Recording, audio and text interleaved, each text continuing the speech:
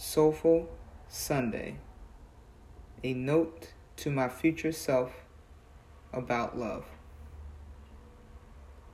Dear self, when entering a relationship, I want you to remember a couple of things.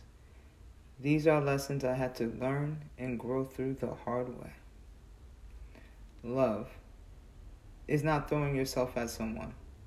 Love will see you and will walk by you and stand by you, wanting to and willing to grow with you.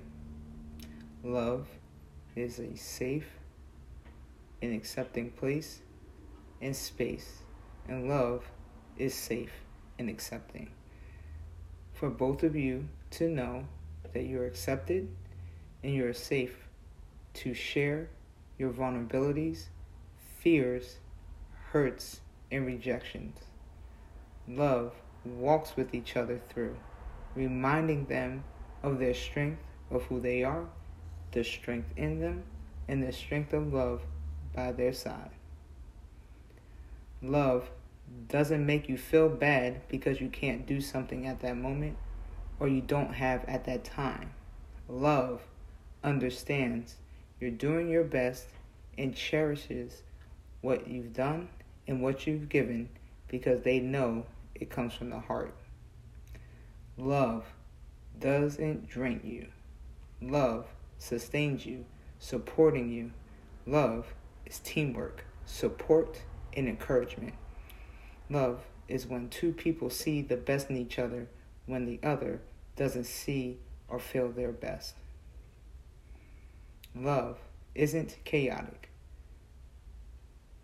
Love is peace. So if love uproots you from peace, it isn't love.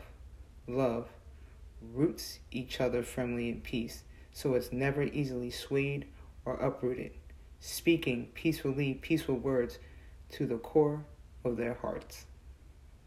Love isn't angry, and love doesn't set out on a path of destruction.